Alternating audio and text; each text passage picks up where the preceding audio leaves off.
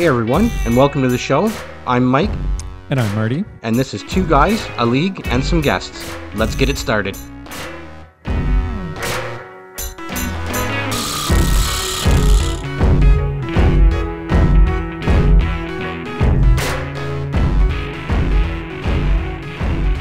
Good news is Buzz get new wiper blades. No more. Eep-pop-pop-pop-pop. Eep-pop-pop-pop-pop. Ah, for Christ's sakes. Okay. We can go on for hours. This is beautiful. gonna it's gonna change what the show's all about. Yeah, I know. Okay, maybe we should get back on track here. Hey, I don't know if you are aware. Oh, It boy. is our episode 7 It is. on December the 7th. Is Oh, the release date? Is the I release didn't notice date? that. Yeah, that's right. So we must. There must be something good. Maybe we'll be able to close out the show with the trumpets. Who knows? oh. Maybe it's only going to take us about an hour and a half, bud. Yeah, Knowing Don't us, put too much closer pressure to on 2 us. hours, but you know what I mean. that's where we land usually. All Just right. yeah. All right. So are we then- starting this all show? right. Are we in it? I think we're going to start. What's going on? We're going to go around the Okay. boards right now, let's and do and now I hear the trumpets. But so I went a bit of a different way, and you went the traditional way. Thank God, because I think people rely on the traditions that we have. But why don't you start it? Because I do want to talk about both these teams, anyways. And yeah, go ahead. So I'm going over, what I'd like to kind of see this week, and thinking about what was going on. And just recently, Rupe Hintz signed that 8-year contract. So it kind of Beauty got me contract. thinking. I'm like, I'm like, is Jim Nill quietly becoming the next GM of the year? So if you're asking me, and you are, in my personal opinion, the answer to that question is a resounding yes. I mean, all you have to do is look no further than his recent handiwork. So over the last, I'll say what here, year and a half, let's say, Okay. he signed Jason Robertson for 4 years at 7.75, which dude, I'm sure you feel the same way. I still don't understand how that happened. I would say he's GM of the year just for that alone. Yeah.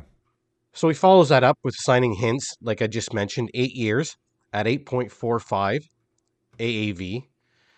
Heiskanen signed for 8 years at 8.45 AAV. And he got Ottinger for 3 years for a total of $12 million, so $4 million per year. I mean, if you look at that, you've locked Just up that alone. 2/3. Well, I mean, you've locked up 2/3 of your first line. You locked up your stud defenseman, and you locked up your goalie of the future for the next Yeah. 3 years. Now, And by the way, he's projected to have a shade over 10 mil in end of season cap space. So he's like, it's it's not just, I don't get that. and I mean, on top of that, you've got Ben and Seguin, who are Ben in particular, I think is just about a point a game. And I know that Yeah, he Seguin is. is not far behind. I think I want to say something like 19 points in 23 or 24 games. So Something like that, yeah. not only are you getting the production out of those two guys for some nice secondary scoring, Yeah. you've Yeah. got the experience that these guys have been through. And listen, I was really thinking about this too. We got to remember, the owner of that team just drug Ben and Seguin through the mud a couple of Yeah. years back. So Pretty hard. when I like that hardens a player to a certain extent, obviously, right? So Yeah. not only did they have like that leadership experience, but like they've been through the ups and the downs. Like, you can't get much more Yeah. down than the guy who is paying your paycheck is basically telling you like, yo, what up? Yeah. Like when are you ain't going to get cutting this it. together? Well, exactly. So, and you've got Mason Marchman on the third line. I have to say, I am pleasantly surprised at where they are actually at. I thought Dallas was a good team. I thought they had Yeah. the pieces in place. Yeah. It's not like I thought this was going to be a sub 500 team here, folks. But No. I didn't exactly think they would be where they are right now. And I mean, some of the Leading the numbers, league dude- in goals for, by the way. Leading Oh, yeah. the league in Oh, yeah. goals We're- for. The Dallas Stars are. So 98. So what I did is I went per games played, because obviously not everybody's played like 25 or 24 games. So Sure. in particular, Dallas, 25 games played, 14 wins, 6 losses, 5 in overtime. They have a 660 points percentage that places them 7th in the league. Now, dude, once I saw these numbers, this was pretty impressive. Goals for per game, they are ranked 2nd at 3.92 per game. They're giving up 2.8 goals against per game, which is 9th. So for all those following, we have all top 10 metrics here right now. Yeah. The power play is at 28.4%, 5th in the league. And then 83.5% on the PK. Like, Shut him down. well, on top of these numbers, which, like, I'm sorry, if somebody says X team and then throws those numbers out at me, I'm like, okay, so we're like top 10 for sure, if not top 5. But I mean, what's more impressive is, like I mentioned earlier, the balanced scoring throughout the lineup, because man, they are kind of getting it from everywhere. Not only from like the first line and stuff like that, but Yeah. the whole roster itself. I'm just bringing it up there now. Rupe Heinz, Joe Pavelski, who last year We haven't even mentioned career Pavelski year- yet. Oh no, that's the thing. Like, we haven't even talked about him. He's over a point a game. He's showing that his career year last year, not necessarily a fluke, but Jamie Benn doing his thing, 26 and 25. We haven't seen that out of him in easily 6 years. You mentioned Seguin already, but like these guys, like you said, balanced scoring. Like, these guys are putting the puck in net. Like, again, Pavelski is not just dishing out apples. He's got 10 goals. So same thing with Jamie Benn, 10 goals as well. Like, this is a well balanced team, well coached team. Like, your first line is doing exactly what they should be. Now you've got Seguin and Ben, who, again, been through all the trials and tribulations. Yeah. If anybody knows how to produce whenever things aren't going well, it's going to be these two guys, and they're kind of showing you. They're having a nice little rebound Sure. here. DeBoer is definitely having a great effect on this team, and not giving up. I mean, we always kind of see not always, but recently they've been, I don't want to say like completely stingy, but they've been a good defensive team. Right. I mean, you could definitely put them, definitely top half of the league, if not top 10 over the last little while. Like, Dallas has been known a little bit through, like, I'm going particularly with Bonus here. I mean, over the last few years, Right. they've had a bit more of a defensive mindset. But with DeBoer coming in, he's a little more to the offensive side. But as I said, I mean, goals against per game, 9th in the league, penalty killing 4th in the league. Like, they're getting it done on the offensive end pretty big time, and not giving up much at all in the way of the defensive game either. So And it's everyone. Everyone's doing this. Everyone's bought into the system, because if you look at the average time on ice, there's, outside of a few, like, you got Hiskinen with 25, Lindell with 20, so that's 2, and then there's one more. Oh yeah, Sutter. Ryan Sutter is still playing. I didn't know that. he's had 22 minutes. I did not know. Yet another guy adding that to that veteran leadership. Like, he's been there. He's done that. I'm not saying that this guy is going to do what he did 10 years ago there when he was playing with he's not. Nashville That's not. and Weber. No, it's not why he's there. And that's the thing. I mean, I would say he's more there for a mentorship role more than anything else these days. Solid third line pairing guy kind of deal. I mean, if he needs to play a little higher in the lineup, he can for short spurts. But suffice it to say, I think he's there to let Hiskinen explore his offensive side.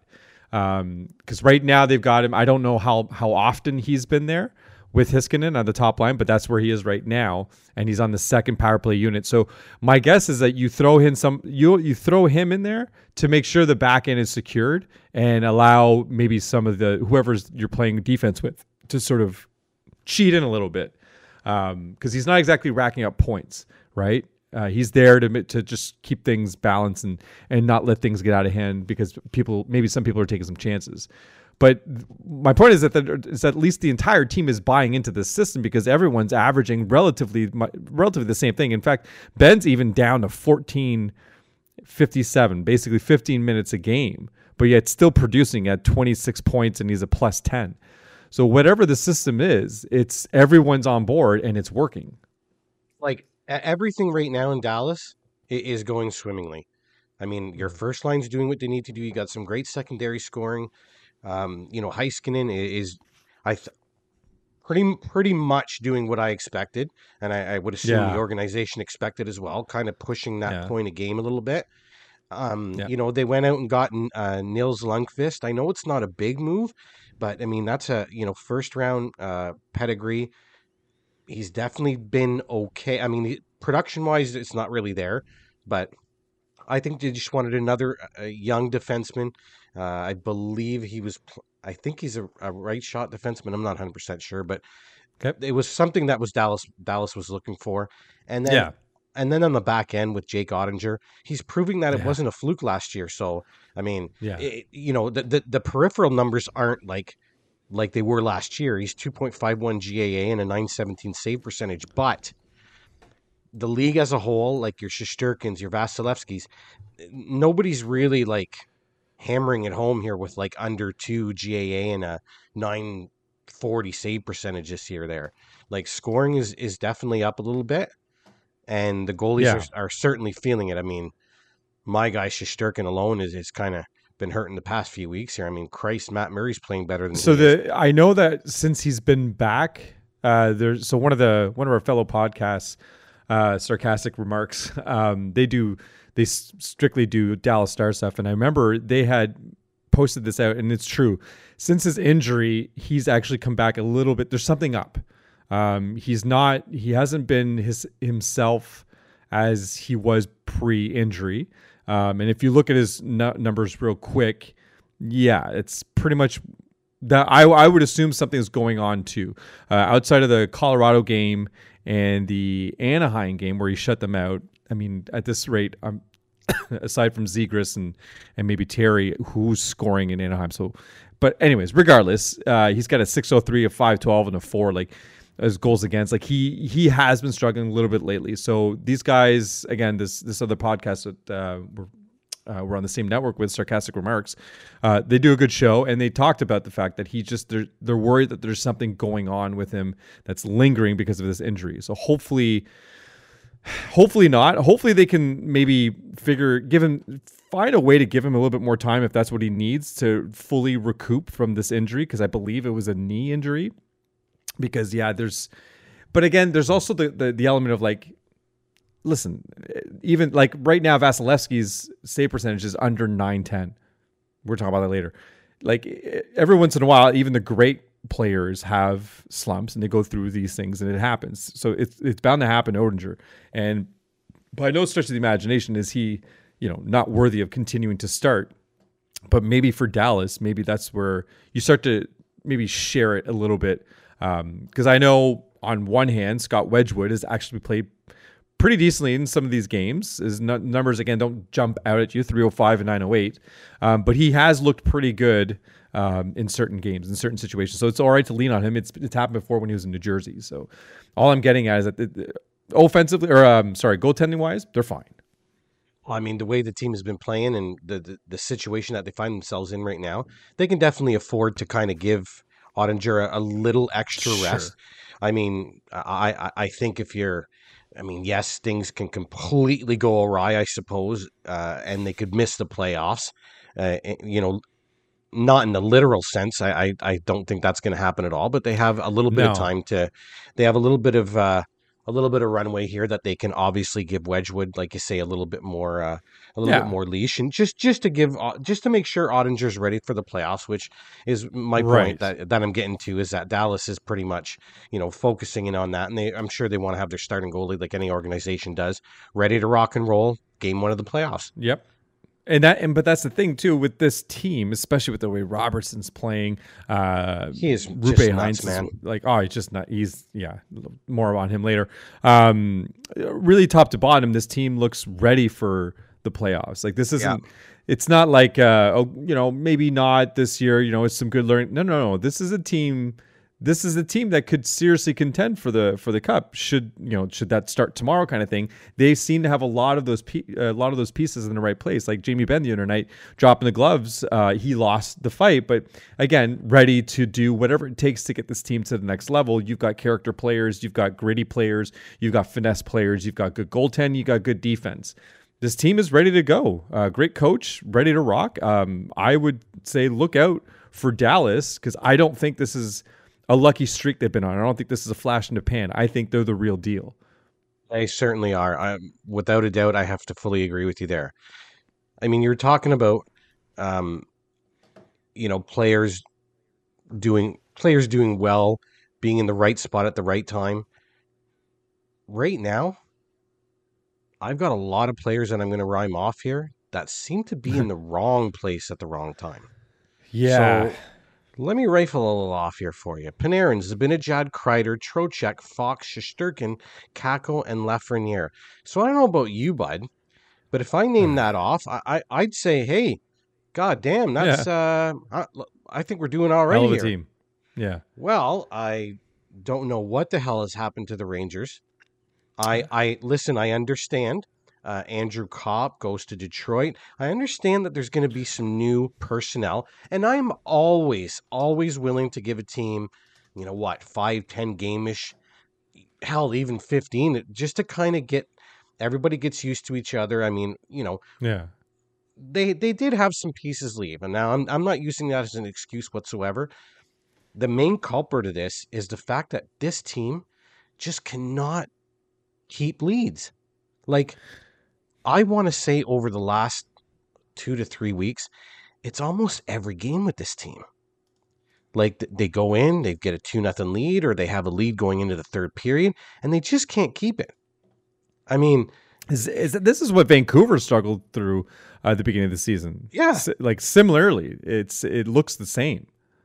I mean, it's not just the fact that they're losing, but it's who they're losing to as well, right? So, like, currently right now, the Rangers are on the outside of the playoffs looking in. Yeah. Yet what's more alarming to me is that they've been losing, and it's the clubs that they've been losing to. They've got losses to the Blackhawks and the Senators, which, by the way, were both at home. Like, yeah, that's the big one too. Look, we've touted the Sens, and they've got a great lineup. Things just haven't really taken shape yet, whatever. Yeah. So, in my eyes... But you don't lose this team. Well, at home. Marty, you can't. I mean, you and I both know, maybe 10, 15 years ago, 20 years ago, sure, we could say, okay, you could lose a couple of these games in November and everything's going to be... Marty, you and I both know that this is going to be tight throughout. The Rangers are probably up against it already. Yeah, so especially in this division too. You can't be losing to those two teams, and then they went out west and they lost to the Ducks in Anaheim. Yeah, that's a big one. Again, Marty, we've touted players like Zegras, your Drysdales, everything going on in Anaheim. They got a good thing going on there. Ottawa, we've spoken about them before. The Blackhawks, you and I both dragged them through the dirt as much as we possibly could over the last little while.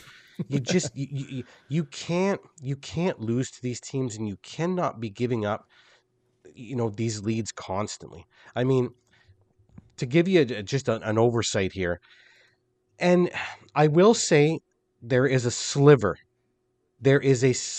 sliver of hope for me when I go over some of these numbers, and it's more towards the defensive side of things. Okay. This team's got 26 games played with 11 wins and 10 losses. So listen, the earth has not fallen on the New York Rangers. They're an over 500 hockey club.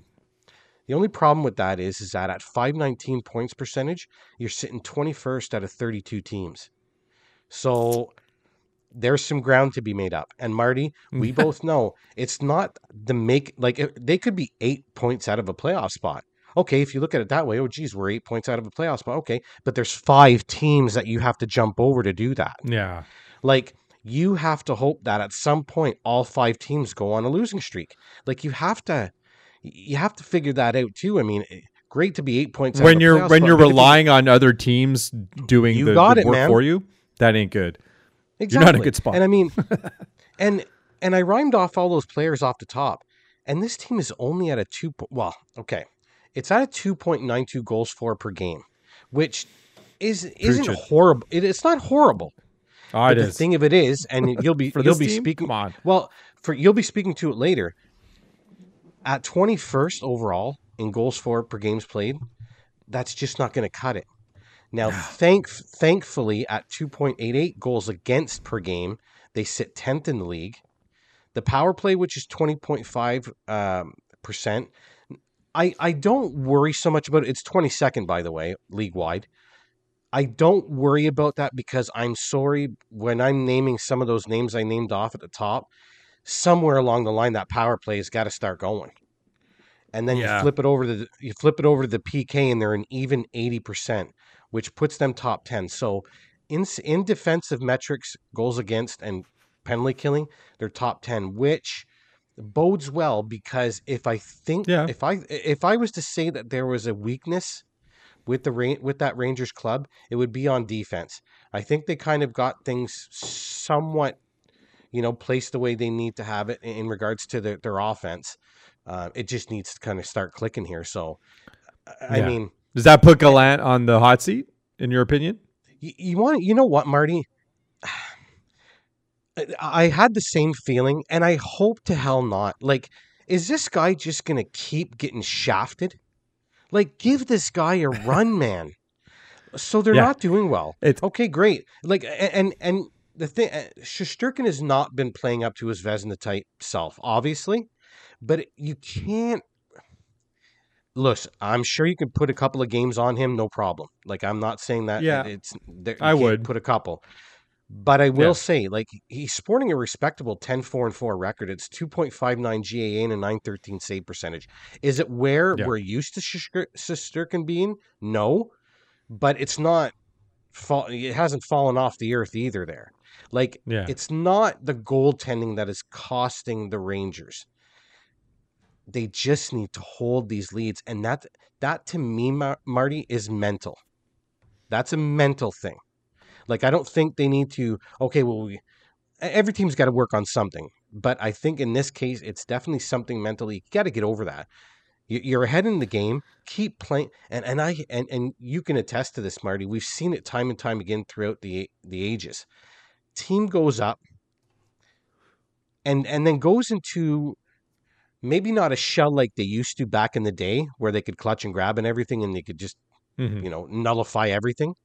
Yeah. But they do go into somewhat of a defensive shell. And I'm like, okay, so you got to the lead at 3-1 playing this way. So now you're going to divert from that and you're going to go do something different?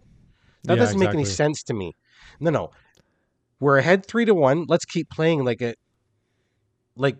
we are to get to that point. It just doesn't make any sense. So go ahead. And I think the game against Edmonton, which was in New York, where after 2 periods they were up 3-0. Yep. And wound up losing the game, not in overtime, in regulation.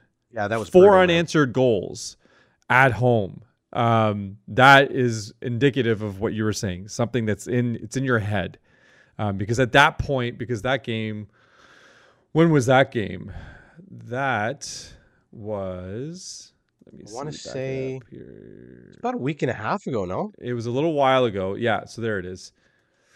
So it's stuff like that because we were seeing that with Vancouver too, where it got to a point where it was just kind of snowballing. And I'm pointing out that game because it's not necessarily where it started, but it's where it sort of got cemented in them. Like, yeah, this is now mental. This is you either going to get rid of it's almost like a weird bug that's going around the NHL and it's touching on some teams. It starts with Vancouver, now it's over New York, and it's going to affect a couple other teams where they're going to get in their own heads and they're going to get worried about dropping these leads because to allow 4 goals to be scored on you in the last period to lose the game. Again, you can't even muster enough of a system to protect that lead to at least go into an OT so you can at least get that 1 point.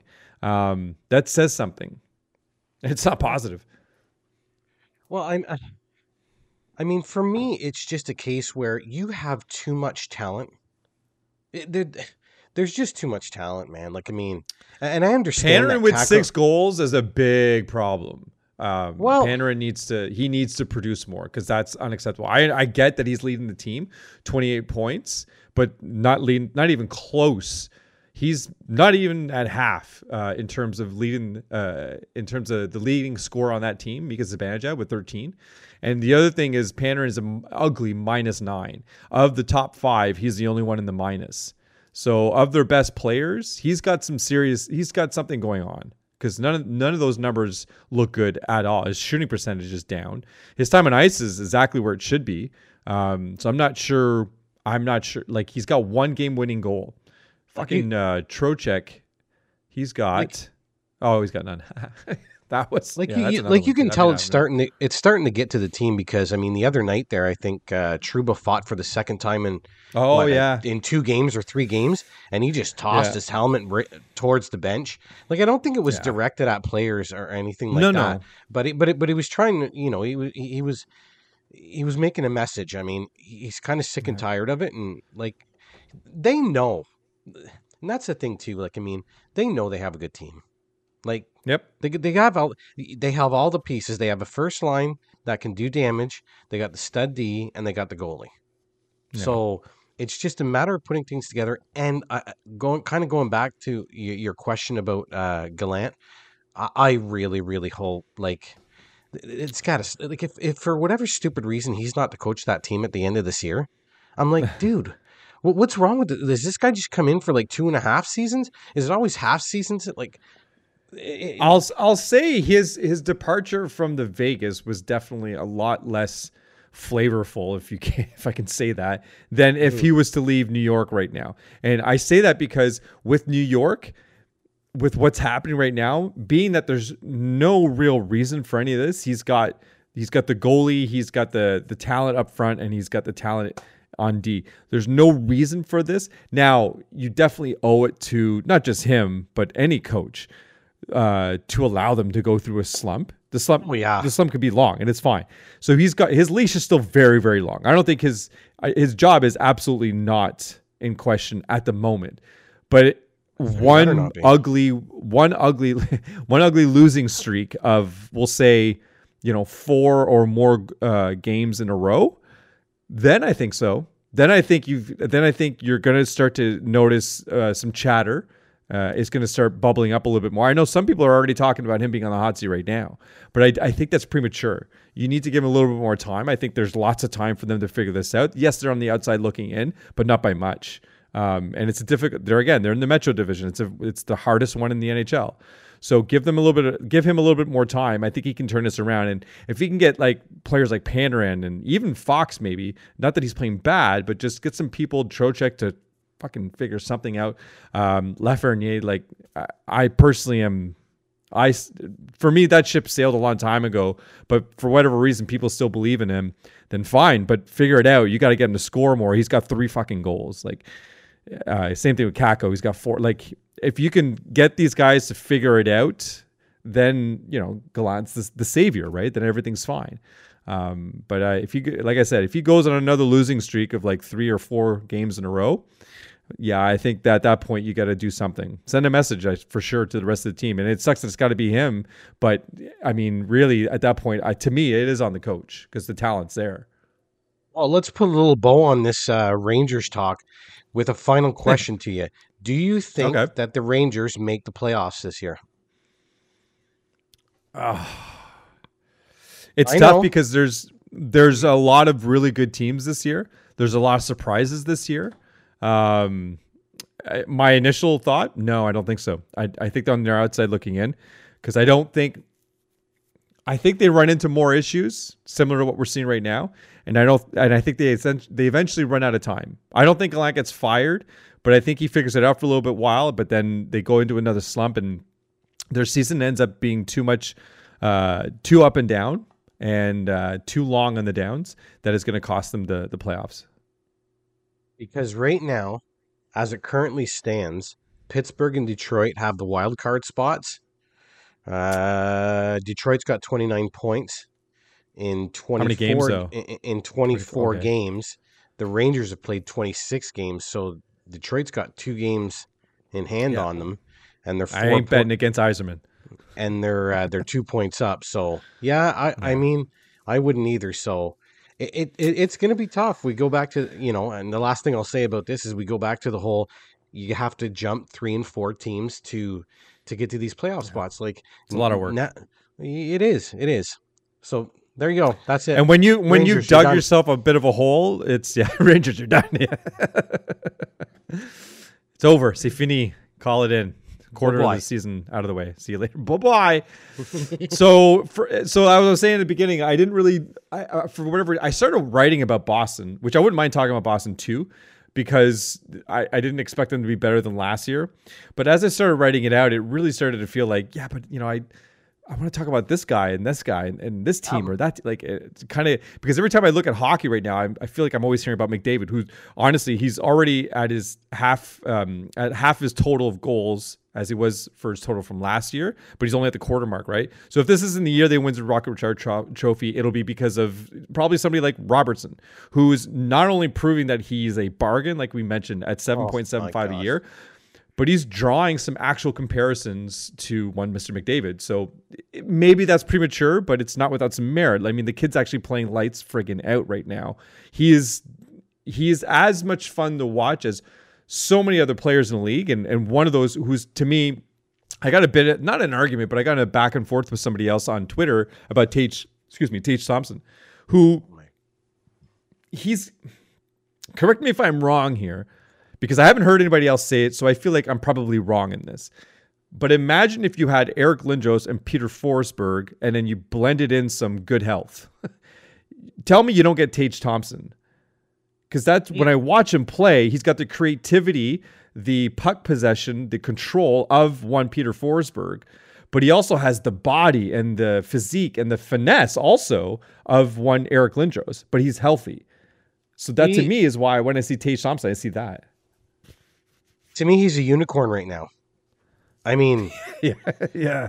No, but and true. I'll follow that up by saying, you see, he pulls that move. He kind of comes across the blue line from right to left, and then he comes back in towards the right and starts to puts out his shoulder and starts to shield the puck. And then he comes back over and he usually puts it top cheese or... That's Forsberg. To me, that's Forsberg when I see that. Marty, when was the last time you saw a guy of that size move like that? Lindros. Okay. That's the last time. And I'm not talking... And I'm not saying this guy is an absolute speedster. Like, we've talked about him in Tuck, and Tuck's the speedster, right? Right. But it's almost... Do you get the feeling like it's almost in slow motion when he does that move? Well, because I find it's because he's so big. Oh my because God. It's almost like you're watching it. Like, you're right. It's almost like you're watching in slow motion because there's nothing you can do. can almost no, absolutely not. You can see the play developing as he's bringing it around and as he's cradling it and as he's doing whatever it is he's doing with it. And it's like poor defenders. Sick. He is like, and the guy on Twitter that I was talking to, like it's hard to argue that he's not the most exciting player to watch in hockey right now. And at the time, I was like, sorry, but McDavid still plays. And the reason I say that is because while McDavid may not have done the types of moves that Tage Thompson is doing, he has absolutely done his fair share of McDavid stuff. And we all know what McDavid can do. We've all seen what he can do. He's been doing it for years. He's been doing it since day one. I still feel like McDavid is the owner of, if I'm asked to pay money to see someone, who would it be? It's McDavid. However, Tage is absolutely making a run at that moniker for sure. Like, if for whatever reason I pay that money and they say, no, you know what, McDavid's hurt, then it's all right, shift immediately to Tage Thompson. I mean, we just haven't seen it since. I mean, when you really think about it, I suppose Lindros, like someone with that size and physical specimen, like, it's just some of the stuff he's been doing is, I'm just like, holy Christ, man! Like, he's obviously massive. Very creative. Like, if I'm not mistaken, he's 6'7", like, just in shoes. So somewhere in there. So he's like this guy is 6'9" on skates. It's just that's not right. It's just incredible. And Look, I know that Buffalo's going through a little bit of a rough patch there. Like, I know that the shine is off the start of the year. I get it. But there are Yeah. definitely some really, really bright spots in that lineup for years to come here. From Darlene and Power to Tage, and, Tuck wants to be there. He's from the area. Skinner, I think we're hitting on him a little bit later. He's been, found again, if you will. Yeah. It's just good times in Buffalo. And the last thing I'll say about Tage Thompson, you get into these fantasy hockey pools, right? Like, this guy's busting out at like 26, 20, or 25, 26 years old. Like, this isn't some 18-year-old, hot shot, top 10 guy. Like, he's a first rounder, I believe, a late first rounder from St. Louis. But I mean, it's taken him a while, and it usually does for these big guys. I mean, he at 6'7", like, you got to think about it here. I mean, if we go back to when this kid was 18, I bet you he was still fairly large. Like, I wouldn't be surprised 6'3", 6'4" there, if not bigger when he was drafted. So these guys take time to develop, and boy, oh boy, when the body and the mind and all the hands, everything kind of starts to align together. This is something pretty special here.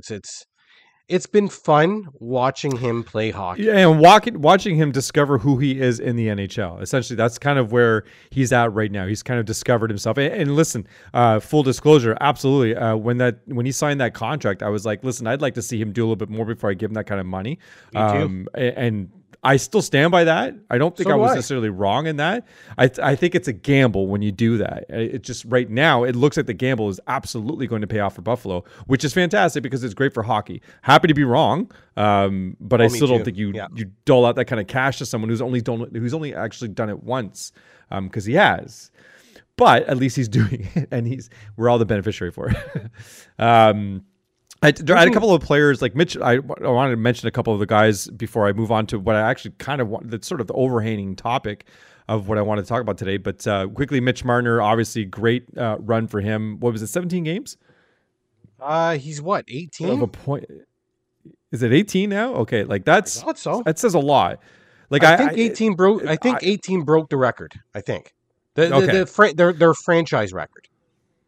Yeah, the franchise record, exactly. Yeah, and it's still going strong to this day. So good for him. Hopefully, it keeps going. I've always liked Mitch Marner. I've always thought that he was the better overall player to Austin Matthews. I know it usually plays second fiddle to Austin Matthews because Austin Matthews is kind of like the lure. He gets the spotlight because who doesn't love a goal scorer, especially a pure goal scorer? But quite frankly, where the hell has he been this year? I know he's got 12 goals in 24 games, but that's not that's not Austin Matthews. That's not why Austin Matthews makes money. He doesn't make money to score 12 and 24. He's like, why isn't he up there with Robertson and McDavid right now? That's where he's supposed to be. That's what he's paid to do. So in my opinion, it means he's having a down year. So Mitch Marner, coming to save the day, because at some point he owns that captaincy. Mitch Marner will be the captain of the Toronto Maple Leafs. In fact, he'll be the captain while JT is still there.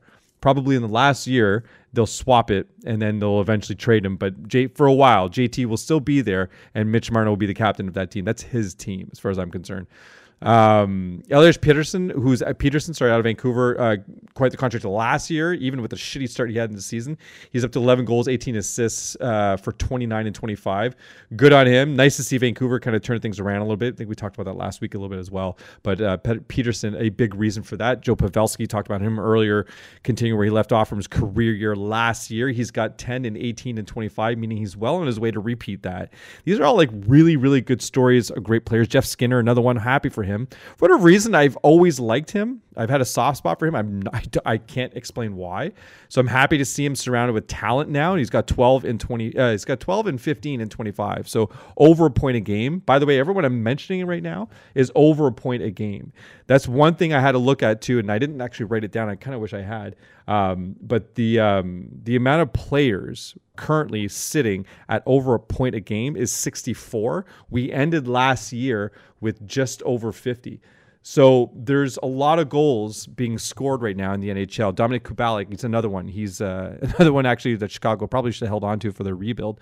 But he's got 10 and 14 and 24. So he's actually over a point a game as well. So what I'm getting at with all of this is that if you feel like it's possible that you're seeing more goals this year, well, you're not wrong. Because early on in the 22-23 season, the NHL average is 3.23 goals per game per team. And this is the highest per game average since the 93-94 season, where at that point it was 3.24. So obviously we've seen something change in the NHL. So now you say, well, okay, so we're seeing more goals. All right, so then the goaltending must be really shitty. Actually, it's not. It doesn't mean that we're not seeing stellar goaltending, because we actually are. There are 17 goalies with a 910 save percentage or higher. And like I mentioned earlier, Vasilevsky and Saros are both at 909. So you might as well throw them into the mix too, because it's Vasilevsky and Saros, for God's sakes. And while there's also 15 goalies with a goals against of under 275. So both stat are a minimum of 10 games played. So these are the real deal goalies here. So in short, we're seeing better hockey than we've seen in probably since the 90s. And I feel like all of the 2000s, we've kind of been waiting for this, for hockey to kind of come back around and be exciting and entertaining. Now, this is exciting and entertaining in a different way. Yes, they've taken out all of the hits, not all the hits. You're not seeing the types of hits that you used to see before. You're not seeing fighting like you used to see before, which people always lament for and say, oh, hockey's soft now. Because yep, maybe it's gotten softer. Maybe it's gotten smarter. Maybe it's smarter now because they've seen too many people leave hockey with concussions and issues afterwards. People who committed suicide. Maybe they decided to actually be responsible about this and try to give you something that you can still watch and be entertained with, which is exactly what we're seeing right now. This hockey is fucking exciting to watch. It's entertaining as shit. Goals are being scored and incredibly, sorry, Torts, but these are some fun goals to watch. Tage Thompson, Zegras, these goals that we're seeing. I'm a little sick of the Michigan. I'm not going to lie, just because we've seen it so many times. But he's doing it in different ways now, at least. So that's something. Watching him take penalty shots are just, it's something else. Like, this is a lot of fun to watch right now. Hockey's really, really interesting. And honestly, if you were new to hockey this year, welcome. And I don't think you're ever going to leave. This is a great introduction to a sport this year. Well, I listen, I'm going to kind of rewind it a little bit here, go back to Jeff Skinner a little bit. And you know what? I kind of feel the same way. Even though I don't know the guy personally, he's one of the good guys, right? He's one of the good guys. Seems like it. Absolutely. So I have to say I'm happy for him too. He's been through some really, really lean stuff in Buffalo, man. Like, I mean, lean. So, I mean, good on him. Happy for him. And yeah, I mean, in regards to the scoring in the league, Marty, to keep it simple, it's just good. It's good for the game. Yeah. Like, dude, the way the goalies are developed, they're going to make great saves. You're not giving anything up if you are scoring more goals. Like, you're not going to have goaltenders across the league that are going to look ridiculous there. You're going to have goaltenders that are going to make phenomenal saves on shots that are like, dude, did you see? Like, I mean, Jack Hughes, I want to say it was about 4 or 5 days ago. He's on the goal line and he basically knocks it off his helmet. Like, what I agree with you. And whenever you say this is kind of what we've been waiting for, what I've been waiting for is for the reins to be pulled off. And someone like Zegras or someone can do that in a game, not in a shootout, in the actual game. Okay. Yep. And I'm not just I'm not talking and I'm not like focusing on the Michigan. I'm talking about everything. Like, you're not going to staple a young player to the bench because he made some sort of mistake or whatever. Like, I mean, take Montreal, for example, right? Cole Caulfield is going to be in his office on that left side. I mean, it's almost Ovechkin like, and I'm not saying that he is Ovechkin. I'm just saying like it's no, but you're right. You know it's coming. As soon as Suzuki gets that puck, you know he's looking for him. So those types of things, like, listen, I know it can be maybe repetitive to a certain degree, especially on the power play, and I really hope that Montreal changes that up a little bit. But the freewheeling and the creativity that the league or certain coaches, because it's not every coach, but certain coaches are allowing these players, that's what it's all about, man. Like that, I agree. You know, Bettman wants to grow the game. Everybody wants to grow the game. Okay, well, let these kids do what they've been doing since they've been 10. Like, Like Zegras is pulling all of these moves, a couple of years ago in the All-Star game. He was doing that when he was 10 years old. It doesn't mean that he's going to put the puck on the edge of his stick and, wheel it around like as if there's a string attached to it all game. Right. But if he can show a little pizzazz, a little razzmatazz, if you will, then whatever. I'm all for it. I'm all for it, and I think it's actually lacking in the NHL. I mean, the more personality we let out, and it's slowly coming around. The more personality we can let out, both on and off the ice, the better it is for the game. Period. The bottom line. That's exactly it. Yeah. One person though who's doing his best to ruin the season for everybody is Jordan Binnington. I don't know, man. He's just turning into a piece of shit at this point. For St. Louis, they must be just being like, oh, man, he just entered this contract. He's got 5 years left on his contract? Like, this is not going well for them at all. And basically, it's Berube summed it up best: just play goals, stop the puck, enough with the antics. That's direct quote, and couldn't be more right. I fully agree. I mean, it's got to stop, man. Like, they're paying this guy for the next 5 years. Like, just if you suck, if you suck and you're not playing well, don't add to it by being a douche on the ice. You keep that shit inside, and then when you get in the dressing room, throw a fit where it's in private, right? And nobody can really say anything about it. But doing what he's doing, I'm not. Especially, was it Russ? He just hit him right in the face as he was coming around the net. And he got that penalty. Like, that's just, you're taking it out on everybody now. Like, you're just, man, grow up. Now, side note here. I'm sure you watched the highlights of that St. Louis game. I really had to feel for Greiss. He goes into the net and he must have caught a rut and he fell right into the net, knocked the net off the moorings and everything. I don't know if you saw that, but man, I felt bad because everything's going wrong with Binnington and everything. Here's Greiss, and they're on the road, too. So he kind of here's Greiss skating up to the net, taking over for Binnington. He gets pulled. He hits a rut and just face first dive into the crossbar, bud. Oh no, that's just talk about adding to it, eh? Salt on a wound. Holy shit. Although at that point, honestly, I would just laugh because, all right, of course, this is perfect. Yes, of course, I'm going to face plant into the crossbar. If I'm Berube at that point, I'm like, okay, fuck, just play the rest of the game, guys. I'll be in the dressing room later. Do whatever the hell you want, guys. I don't care. Before we hit to a commercial break, just a couple of notes because I found there was a lot of shit that went down at the end of today on Monday.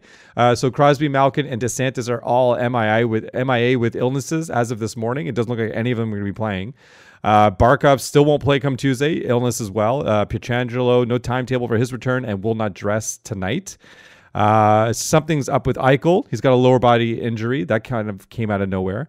Kumper is also out until December 7th. Byram, just about an hour ago, he's landed on the IR, out until at least December 7th, and Lindell upper body out until December 8th. So, and those are all just things that kind of came in at the last minute that I wanted to get off, make sure people were aware of.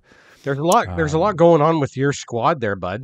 Barkov, Pietrangelo. Yes. Or not. Sorry, not part of the reason it's part of the reason why I'm mentioning it because I can see it all. Oh, God, Crosby, holy crap! It's Crosby, Malkin, Barkov, Pietrangelo.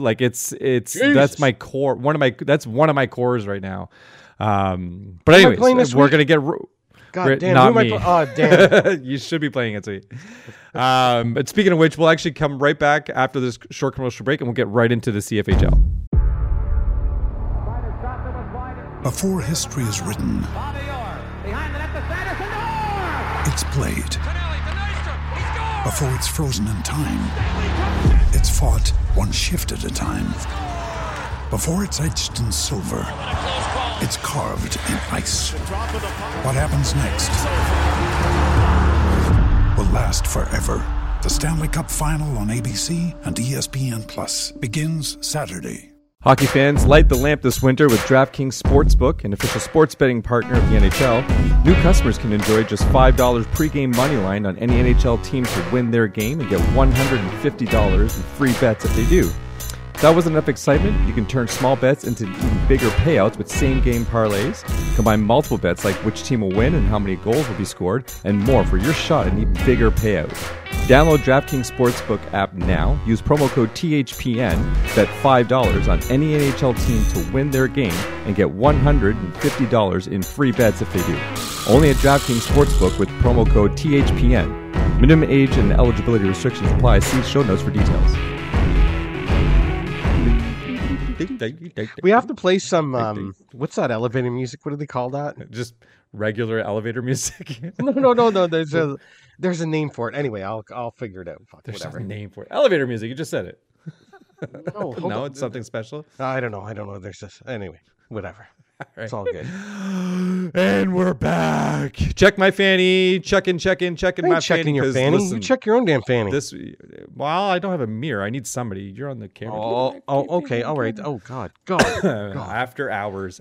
My lord. So, all right, quickly. Brigands 43, Royals 42, Buccaneers 62, Demons 36, Apocalypse 52, Cougars 45, Dragons 46, Pawns 30. What does that mean?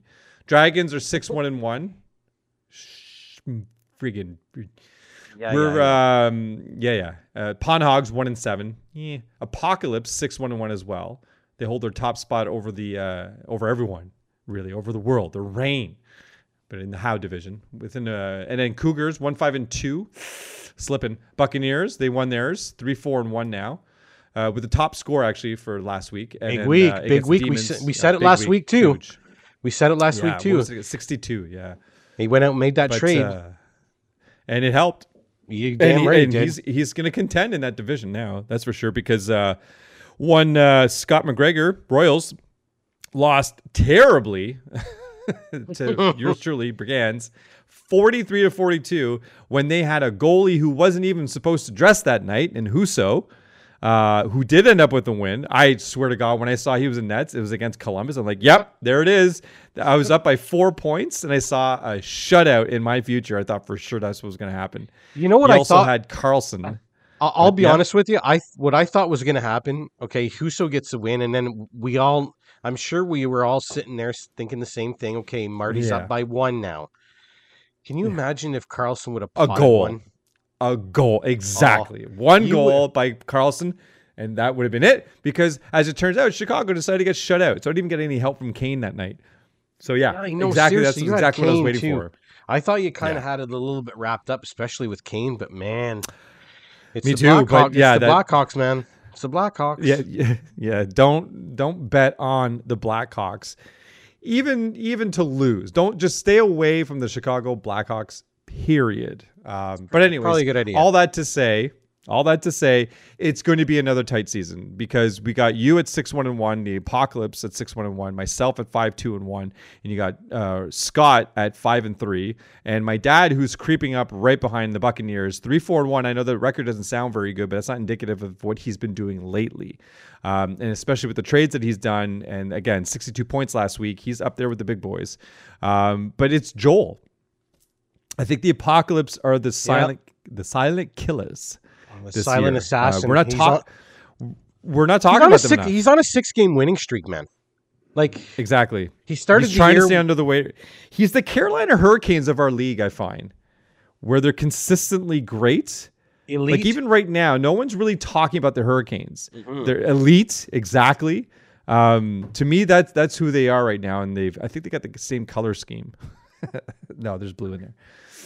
But still, Joel is the big. I'm more scared of Joel now than I am of Scott. But I'm still terrified of Scott.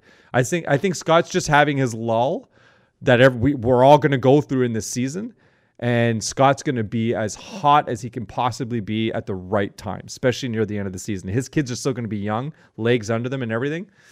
Mine are going to be a year older. Well, that's not going to be good. I mean, there's definitely. I mean, I think the matchup of the week is probably myself against your brother, the Apocalypse against the Dragons. But yeah, somebody's taking. Well, I mean, Joel's got. He's got first by 0.4, but somebody's definitely going to have a leg up here by the end of the week. So we'll see how all this plays out. But yeah, man, it's kind of really. Who's Scott playing against? Scott has got Tom this week. So the Royals play the Demons. The Buccaneers are up against the Pawn Hogs. And yourself against the Cougars. So what we have this week is divisional matchups, folks. Yeah, it's going to be interesting to see here because it's starting to mimic last year big time. Like there are 4 teams. The top 4 teams right now are completely jam-packed. 6-1-1 and 5-3. So there's just. Do you think we see a repeat of last year though? Like because last year, down to the wire, 5 teams. So we've kind of got that right now, right? Well, I mean, yes, a little bit. I mean, if you put your dad in there now, like creeping up to 500, we could see 6. Yeah. But what I will say is, unless something goes awry and half of someone's team starts to really just shit the bed a little bit, I honestly think that the Apocalypse, myself, the Dragons, yourself, with the Brigands and the Royals, I think those are team, like when you look at those rosters, and I'm not saying that there isn't good players on other rosters. I'm just saying like overall rosters, like any one of us can take it. Your dad makes a big move for Philip Bronick and get some secondary scoring in Kuznetsov, like not a bad move. And he's trying to pull himself back to 500, get back in the fight.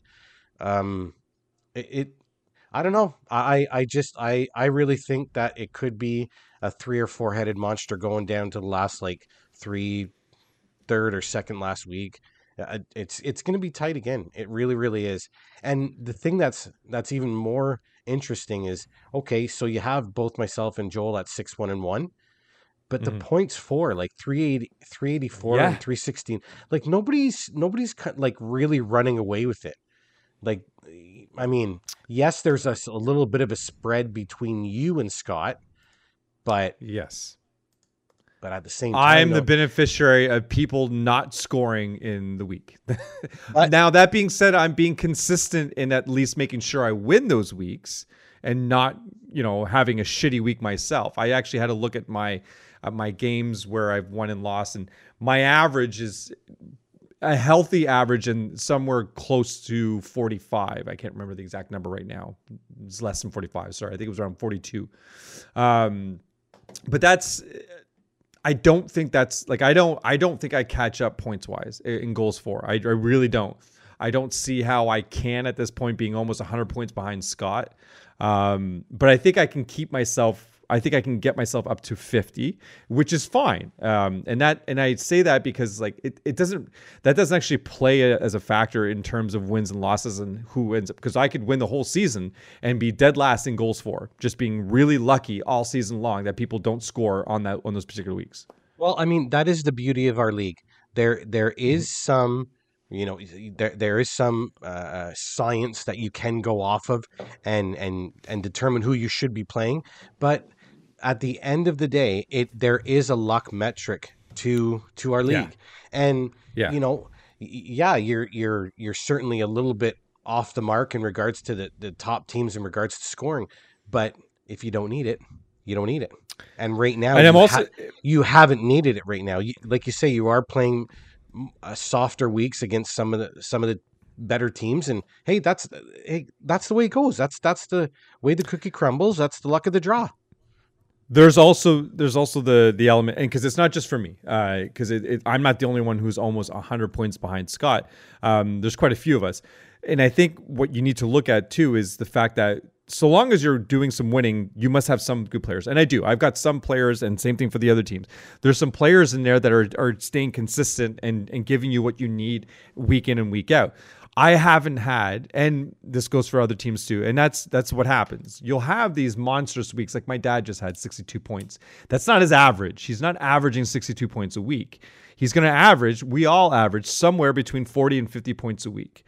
That's where you land at the end of the season. So long as you're consistently there, there's an argument to be said that you're still considered one of the better teams if your record reflects that, so long as you've stayed within that average, even without a week, 2 weeks, 3 weeks of having those explosive weeks where you're into the 60s. Because last year, again, this was basically my team last year. I was the beneficiary of maybe a little bit more scoring where I did manage a couple weeks, where I had the 55 to 65 point week, and that happens. It's happened to you, I think, already this year, and it's happened to Joel. It just happened to my father. Scott has definitely had his. It's not to say I'm not going to get my week. It's not to say that you guys aren't going to get more weeks like that. So long as I see consistency, then I've got no issues. Because again, really your average by the end of the season is what makes the most sense, and that's where between 40 and 50. I don't think it'd be good to find out. Joel, get on this. What has been the highest average for a team scoring in a season for us, like one of our teams? I don't know that we actually collect that kind of stat. That'd be interesting to know. There is a page with some history on it on our website, and I can go and check it out there, see if there's something similar to what we may be looking for. But yeah, like our scoring in our league, yes, we've made a switch to defensemen scoring two points for a goal, but yeah, I mean the league itself has had a bump in scoring here over the last little while, so it's definitely bled into obviously our fantasy teams and makes things more exciting. And of course, these higher point totals. Like, I mean, it almost seems like somebody's pushing 60 every week. Somebody it does. It's true.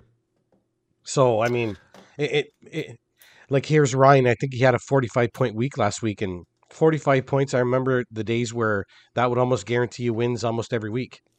Yeah. So, with more scoring going on in the league, 45. If you're averaging 45, you're okay. But if you think that's going to be your big week, well, you're in for that's disappointing. Then it's not going to cut in a little bit of trouble. 62 is pretty high. 62 is, I think, and I want to say Scott had a 64 point week, if I'm not mistaken. I think that might have been the highest. No. I feel, I'm pretty sure Scott has had the highest. He's got a 59. He's had a few other ones. Where is he? 66. Oh, okay. Wow. 66 point, and FYI, he beat my dad by 11 points. My dad had 55. That's a good week too. That's a week where Tage Thompson had 9 points for my dad, and still is a week where he lost because Erik Karlsson had 12 points. I hate those Husso weeks. had 7. Like, I really hate those weeks. If you like pop 50 and you don't win the week, it's like, whoa, Jesus Christ. What the hell he else sat Rupe Heinz with 7 points. It's good to show you, like, these guys, these players, like, man, these teams, these are good teams, man. Anyone can go off at any time in this league, like, honestly. Now, I mean, okay, maybe your pluggers, third and fourth liners are going to have a hard time here, but yeah. But having said that, now I'm going to talk about not third or fourth liners. We're talking elite here. Okay. Elite. Wow. One of them's going to be a fourth liner or a bench player. I do have to give a little bit of love to Roman Josi, and the reason being is because I had him as a beast earlier on this year. Well, Beauties and the Beast. By the way, if you can't tell, we're in the Beauties and the Beast. If you remember, he was kind of floundering at like 2 or 3 points, like 7 or 8 or 9 games in. It was bad. It was pathetic.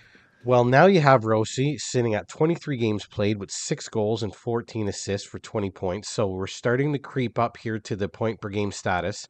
He's a -2, but I mean, Nashville as a whole is, not exactly. But Nashville's turned it around lately. I think that's a little bit. It's part of the reason why. Yeah. I mean, and just as I mentioned, even when he was a beast, he's still playing huge minutes, 24, 57 time on ice. So listen, I mean, for sure, Yossi's definitely turned it around, and he's nearing the point per game pace as I just mentioned. It's the elite defenseman that we're used to seeing. I mean, yes, he's leaned on the power play to jumpstart his season a little bit. He's got half of his points that are off of the power play. But you know what? Those managers that exercise patience are certainly reaping the benefits. And I don't know what more you could say other than the fact that he is literally a plug and play every week. I mean, I don't really now, especially now that he's kind of turned it around. This is the guy that you just got. I mean, he can go off for those 5, 7, 8-point weeks. So, I mean, that's definitely somebody you want to keep an eye on. Another elder statesman, and I will say, full disclosure here, I have this guy in my pool, my CFHL pool with the boys, and I actually wasn't so thrilled with him as a choice at the draft.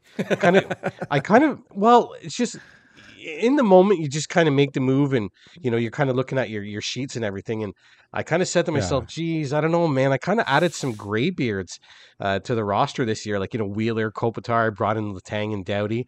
Like these are guys that Yeah. I've had before, so I felt comfortable. But Yeah. listen, to my surprise, Wheeler has been quite productive. A Not quarter just your surprise. A lot of people are surprised by this, I think. I mean, a quarter of the way through the year, he's basically a point a game guy here. So I mean, he's got 22 Yep. points in 23 games, 7 goals, 15 assists.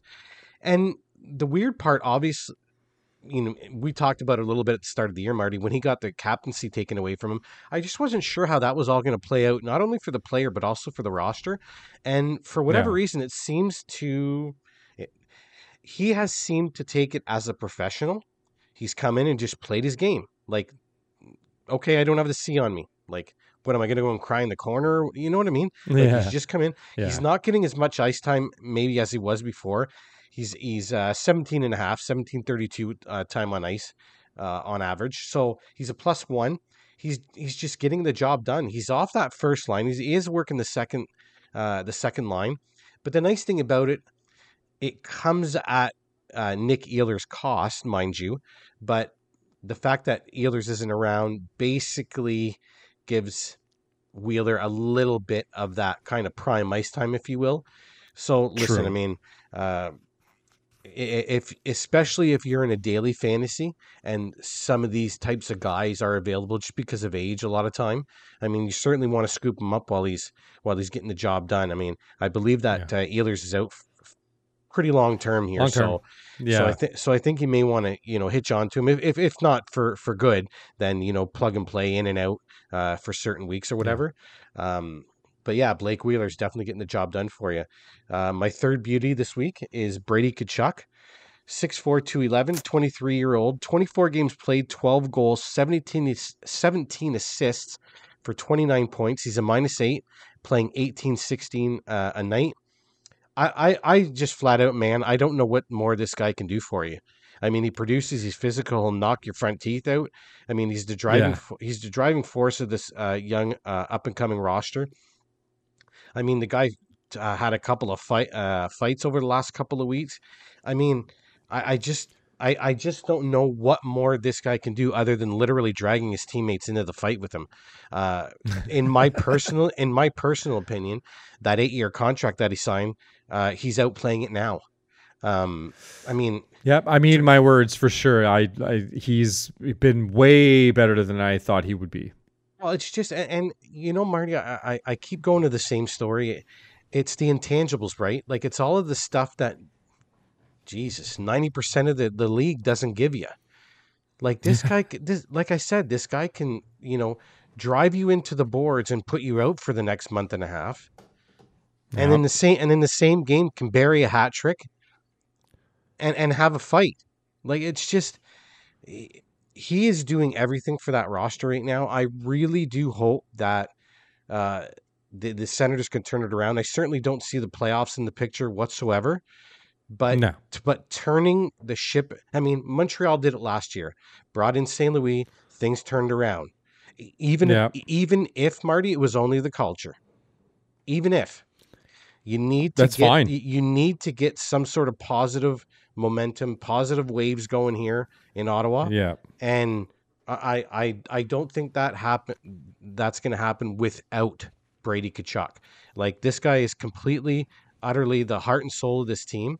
Do I still think that I would still say that Batherson's going to give him a run in regards to a top scorer, but again, when you put the intangibles on top of 29 points in 24 games, you're hitting elite status for me, and he doesn't have to hit elite status production wise for me. I mean, if he's slightly under a point a game, but doing what he's doing, sorry, dude. Yep. Thanks, buddy. I'm all over it. Yep. I'm more than happy with the contract, more than happy with what you're giving me. Yeah. The whole 9 yards. So, I mean, when it comes to Brady Tkachuk, I just don't know what else this guy can do for you right now. He's absolutely lighting things up. The Tkachuk family. Oh my God, yeah. They're pretty impressive. That's for damn sure. Oh, for sure. And last but not least, my beast this week. Now, I kind of felt when I was writing this out that I'm kind of kicking this guy while he's down. Because I know he just got sent to the minors. But we are talking about Calvin Peterson out in LA. So, I mean, how quick things change, right? Like roughly about 2 years ago, the Kings were kind of hoping that this guy was going to run with the starter's role. But here comes Jonathan Quick, the wily veteran. So he obviously outplayed him, and his start to the year has been anything but smooth. And the Kings basically had to kind of eat crow here and kind of send him down. If for nothing else, to save his game. They still have this guy for 3 years, folks. I mean, he's signed a 3-year pact that starts this year and is paying him an average annual value of $3.875. Not exactly where you want your resources to be. So I hope nothing but the best for the kid and for the organization for that matter, because if I'm sitting there and I'm Rob Blake, I'm like, man, I really hope this guy does find his game, because Christ, man. Like I would really like to bring this guy back up here and see if something can happen. Because as far as I know, I don't think there's anybody knocking on the door, prospect-wise. I'll have to look deeper into that, mind you. But I just don't think there's necessarily anything coming up the pipe. So, again, I say I'm kind of kicking him when he's down a little bit. But, 3.75 GAA and an 868 save percentage. I think I'll run with Quick. I think I'll run with Quick as well, He's got time. And in the 2 games, he's been sent down to the AHL after nobody picked him up on waivers. He's actually done pretty good. 2 wins, 947 save percentage, and 151 goals against in those 2 games. So, 3 goals against. I'm trying to see how many shots he had. I can't see that right now. This is going to give him a massive chip on his shoulder if he does well in the AHL and then gets a call up, look to him to be much more fierce. In his last game before he got sent down, which was, I want to say it was against the Blues. No, it was Seattle. It was the 9-8 game where he let in 4 goals. And the 4 goals he let in, including the overtime one, he just, every goal, he looked like, he almost looked fed up with himself. Now, that's me reading body language.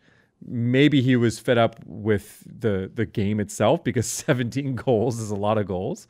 But he did seem like he was fed up with himself. So maybe this is what he needs for now. And maybe this is exactly what LA needs for now, is for him to just figure it out in the AHL and then come back with a lot more fire and determination to prove that he is the guy they just signed to a 3-year deal. And maybe he comes back that much better and saves the day. Who knows? The story's still being written on Cal Peterson. He's only 28. Well, that might be about the only thing that actually worries me, though, Marty, is that he is 28. You know what I mean? I suppose that if you look at the other side of the coin, he being 28, a little more mature, maybe able to kind of ride this out a little bit better than, say, younger guy. I got, like I said, I hope for him in that organization that they can, he can figure it out and make his way back up there, because that was a bit of a shock to me when I heard he was being put on waivers, especially. I knew he just signed that contract. I couldn't remember the value, but just a shade under 4 is still, that's still money that can be used elsewhere. Yeah, you don't want to pay someone that kind of money to play in the AHL, or for someone else. And speaking of goalies, bud, speaking of netminders, all goalies, man, because I felt something with the goalies all the way through, from top to bottom. Quite frankly, one of the main reasons was because of my beast with his quote that I will save for later. So for now, we'll start with my beauties. Cam Talbot. Now, there are not many reasons to praise the Senators and Nets other than to say Cam Talbot has done all he can do to help this season. Senators, a whole kind of, tell me if I'm wrong in saying this, everyone's, at this point for this season, everyone's just holding out hope that Ryan Reynolds buys the team. That's what the team's hope is. that's what we have left for this year, which isn't bad, which would be great. Everybody would love to see that. I love all the rumors that we're hearing that the Senators are going to get bought by, I think the other one was Sandra Oh. She's another actress, Grey's Anatomy, I believe. But anyways, that attention is really the positive thing. But all that aside, Cam Talbot, quite frankly, is doing all he can. In his last 5 games, he's got a stellar .930 save percentage and a goals against of .220. So he's playing his best to be sure this team has a chance to win. And in that span, they have 3 wins. But it's the inconsistencies of this team that's completely out of his control. There's nothing he can do about it until they get a different coach. This is the team that he's on for now. I liked the signing when it happened. I still like the signing today. I think Cam Talbot is a great goalie. I think he's in a great situation in Ottawa.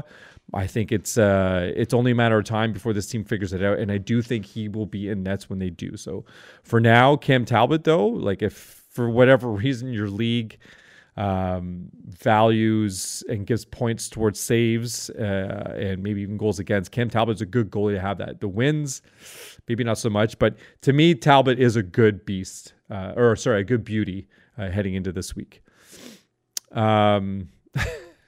Mike, pronounce his first name for me because I can pronounce his last name. Well, I've been going off of kind of like Peter. That's what I thought too. Peter Kochetkov. Or Pyotr Kochetkov. And I apologize big time. Not for the Kochetkov part. I think I got that right. But it's the Pyotr. Peter. Definitely not Pyotr. No one calls their kid Pyotr. Peter? But anyways. Yeah, what? Peter? Talk about a who. No, this kid's been an elite prospect for a while now. And all you Canes fans out there must be pretty happy with what they're seeing right now. He was drafted in 2019. His numbers this year are fantastic. Overall, a .919 and .227 with 1 shutout, albeit to Chicago. It's a great way to get going. He's kind of the beneficiary of Freddie, who is a gigantic question mark right now in nets, in both health and his play. So I see no reason why this kid couldn't secure himself at least a solid backup role in the team going forward. In fact, if he continues the way he's playing, I see no reason why he doesn't essentially become at least a 1B option for the Canes. Because like I said, Freddie's just a big question mark right now, not someone you can really rely on going forward, and they don't appear to need him in nets. They appear to be doing very well with Kochetkov. So Kochetkov. Peter. Kochetkov. There you go. Anyways, so he's another beauty, and he came out of nowhere, honestly, for me. Anyways, I know some Canes fans that we're friends with on Twitter and stuff. They've been aware of him for a while, and it's good. But I think the league, he's a well-kept secret for now. Someone is going to nab him at midseason big time. I mean, he's in such a great spot. And don't forget, he played 4 games last year in the playoffs for them because, again, Ranta and Anderson were injured. I mean, we know exactly what we're getting with the Canes here. I mean, the team's good enough that any goalie that's in there can basically get the job done. But you've got 2. But he does more than just gives them a chance to win. He actually plays solid goaltending. He's a really smart goaltender. So no, it's good. It's certainly a good beauty this week for sure. And speaking of good beauties, all right. So if you were like me and many other managers who are wondering what year is it going to be where Spencer Knight takes over as the unequivocal number 1 in Florida? Well, the answer was apparently 2022 because it's over for Bob fans. As Spencer Knight has been as consistent as the 2012-2013 Bob when he won his first Vezina. But overall, he's got a .249 goals against and a .923 save percentage. So it means he's locked in, and so are the Panthers. So good for the kid and good for Florida as they usher in a new era and hopefully get a cup out of this goalie, because they never really were that successful with Bobrovsky when he came over. I have a feeling Spencer Knight's not going to relinquish this at all, and I do see him riding this now. I mean, there's no questioning. I know that Bob's got a $10 million contract, and that's why he's going to see some starts, but also you need someone to every once in a while take the pressure off of Spencer Knight. But I don't think there's a question anymore. If there's anybody in management or any Florida fan out there that thinks that no, it's still, we're not sure about, like, what more do you need? The kid has done it all. Last year was a down year for him, and he still played pretty well. The year before that, he played exceptional, and that's when the chatter really started as to, okay, it's his team now. When is this going to start? Well, it's now. So Spencer Knight is the number one, in my opinion anyways. That's why I don't even dress Bobrovsky anymore. Well, I mean, and why would you? I mean, here's the stat line. Bobrovsky, 12 games played. He's 4-6-1, 384 goals against average, and an 878 save percentage. Now listen to Mr. Knight.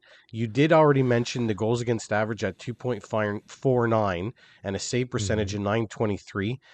In 13 he's played 14 games, started 13. He's 8-3-3. Like, Jesus. He's just winning the games. Well, if you're the Panthers, you're in win now mode. I mean, they gave up all their first round picks last year. Like, it's win now. Yeah. So. They're not as bad as I thought they were going to be after those trades, because I really felt like they got depleted, but as it turns out, not so much. They don't need to be the President's Trophy winners. They don't. They just need to make the playoffs. They've got a good team that can do something. And Tkachuk is way better than I thought he was. So, that's Spencer Knight could be that other piece. You could be 1, 2, 3, Tkachuk, Ekblad, and Spencer Knight. There's your 1, 2, 3 pieces all the way down, and you're good. Florida's right there, like you say. I mean, they should make the playoffs. I would imagine it would probably come at the cost of Detroit. They're 1 point behind Detroit right now. Detroit's got a game in hand. The Panthers aren't looking bad. They're 12-9, 4 overtime losses. They're 6-2-3 at home. They're a game under 500 away from home, but on a 2-game winning streak. There's still time. There's still plenty of time for Florida. They're in a good spot though. They're certainly in a good spot. And I think their best spot is to have Spencer Knight in nets. You keep moving forward with that. That doesn't shift now at this point, especially because you do need to make the playoffs. So, and so ending with my beast, and again, he's here because of his own quote. I just suck. That was his quote, and it pretty much sums it up. Jacob Markstrom. He's oh my God. It hurts to say this. I like Markstrom. I've always liked him, but he's a sub 900 save percentage at 889 and barely below 3 goals against with 297. So this is not the same Markstrom as it was last year, not by a long shot. But to be fair, neither is this team. Still, though, I didn't see this much of a drop off coming from him. This is shocking. Can he figure it out? Probably. Will he? I don't think so. I think this is a year where Markstrom really regrets. This is a shitty year for him, and I don't think he's alone. I think that team's got a lot of there's a lot of players in that dressing room that need to answer, because this team is not good. This team is they're still good on paper. There's still hope. I would say that this team is a great team next year, not this year. It seems like they've got too much stuff to figure out. I mean, listen, I picked Calgary as my cup champion again this year. I just thought with some of the additions that they made, you didn't really give up much in the whole Gaudreau Huberdeau thing. You got weaker on the back end, so your defense got only stronger. And maybe this is more hope for me, but I got to feel that once they just kind of gelled together a little bit more here, I mean, Huberdeau's going from completely, complete offensive-minded system to Daryl Sutter. Like, need I say more there? And Kadri as well hasn't played up to snuff either here. So, no, I would be extremely surprised if the Flames don't make the playoffs this year. Now, as it stands, they are currently definitely on the outside. They're definitely on the outside looking in for sure. 12th? They are sitting 10th in the Western Conference right now. 10th. With the wild card, they are sitting. Let's see here. So they're 1 point behind, 2 points behind Colorado. Colorado and Edmonton have the wild card spots right now, by the way. And Calgary's played the most games. I mean, Nashville's ahead of them, played 23. Colorado's ahead of Nashville and played 22. So, hell, even Vancouver's starting to creep up on on Calgary now, Yeah. as well as St. Louis. So it's going to have to turn around. It's going to have to turn around soon. Because again, like we talked about earlier on in the show, it's not so much the points that you're out of the spot; it's how many teams you got to jump to get to that spot. So Exactly. So we'll see how it all plays out. I still listen. There again, too much talent to not do it. Like if they don't make it, it will be a completely wasted year, obviously. So Yes. but And a shock. Oh, absolutely. If they don't make the playoffs, it will be a shock for sure. Very disappointing. But these things happen, and I do think that no matter what happens, I think Daryl's job is completely safe. But I do think that at the end of the season, if they're not in the playoffs, I think he either steps aside or they go out and they get somebody. Because you've got too many years in contracts to too many players to let this happen again. You can't do anything with those contracts. You're not going to move them. You're not going to do anything there. You're going to get rid of the coach. You're going to start from scratch, and you're going to look at something else. So yeah, that'd be my guess. Because whether Daryl's there or not, like it's still win now mode, right? So absolutely, the roster is what it is. You're locked in now. Well, you're committed. You are definitely committed if you signed him. If you signed Huberdeau for 8 years, it's like, dude, come on, man.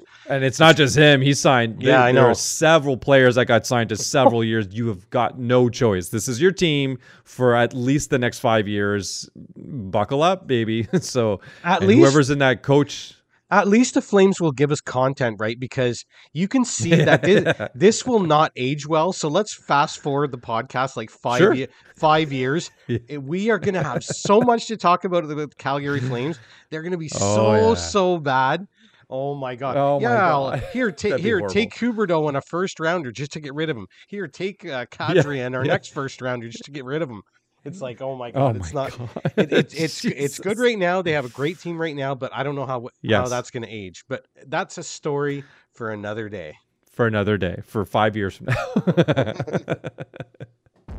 And there you have it, bud. And that's that. That's our show. That's number 7 in the bag on the 7th. Love it.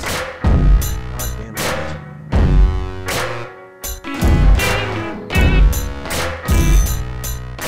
Thanks to everyone out there for listening. If you're interested in reaching out to us, you can email us at 2guys.a league.and some guests@gmail.com. You can find our latest episodes at anchor.fm/2galag, or you can follow us on Twitter, where you can find all of our info. Our handle is @2galag. That's the number 2, followed by GALAG. Don't forget to like, follow, and share. Thanks for listening, and until next time.